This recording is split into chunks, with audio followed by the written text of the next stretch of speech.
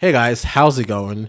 Alright, so if you would like to reach a wider audience with your business, your brand, the Black History platform Tantimo is currently looking for brand partners to help keep their amazing platform free for everyone.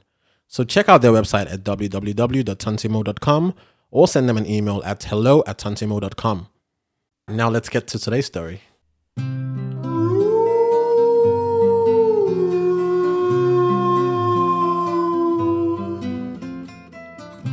Hello and welcome to Stories Mother Told. For today's story, we shall be taking a trip back to Zambia. So sit back, relax, and enjoy. Let me take you back to Africa.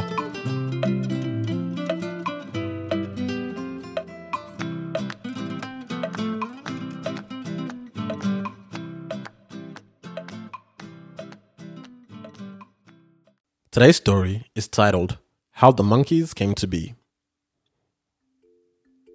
A long time ago, deep in the African jungle, there was a glade where a certain tribe of people had built their huts and lived peacefully. In their midst were a skinny old man and his wife. These two were always complaining of their hunger and poverty. Naturally, all the good neighbors took pity on them and often invited them to share a meal with them. However, whenever they visited a hut, they made it a point to steal something to keep for themselves. Soon, the kind neighbors started suspecting the old couple. Their suspicion was confirmed one day when the skinny old couple stole a leather bag full of cowrie shells from a sick man. The sick man was too sick to get up from bed when the couple crept into the hut and carried the bag away. In those days, the cowrie shells were used in the place of money, and a bag full of cowrie shells meant a very great fortune.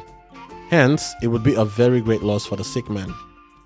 Even in his delirious condition, the sick man recognized the old couple and shouted with all his might for help. By the time the neighbors heard his cries and came to his aid, the scraggy old couple had run away and hid the treasure. The neighbors searched the couple's poor shabby hut thoroughly, but could not find any trace of the bag.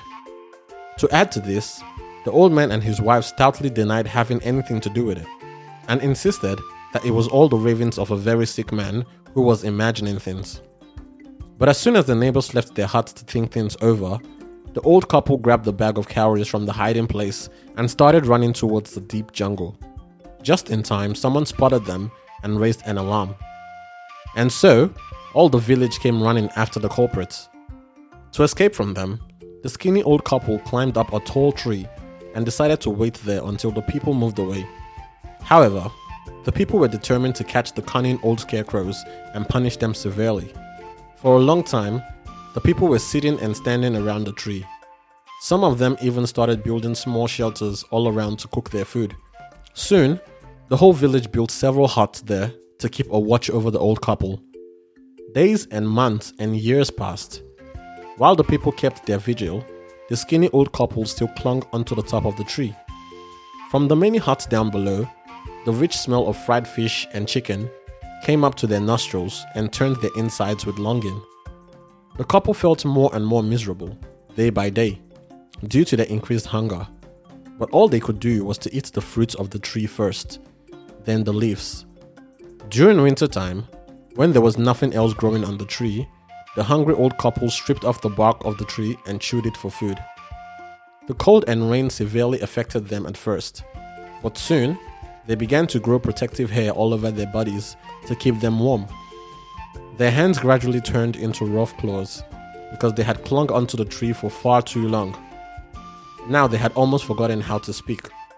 Suddenly, one morning, the skinny old man woke up and said, "I have a very peculiar feeling at the end of my spine, as if it is growing." The skinny old woman looked at him and said, "Indeed, you are growing a tail." They stared at each other for a moment. Then the woman said, "I believe I too am growing a tail." "Indeed, you are growing a tail like mine," exclaimed the skinny old man. Those were the last human words they ever spoke to each other, because all their speech afterwards turned into chattering and gibbering. They no longer resembled their former human selves. As their tails grew longer and longer, they learned to jump from tree to tree.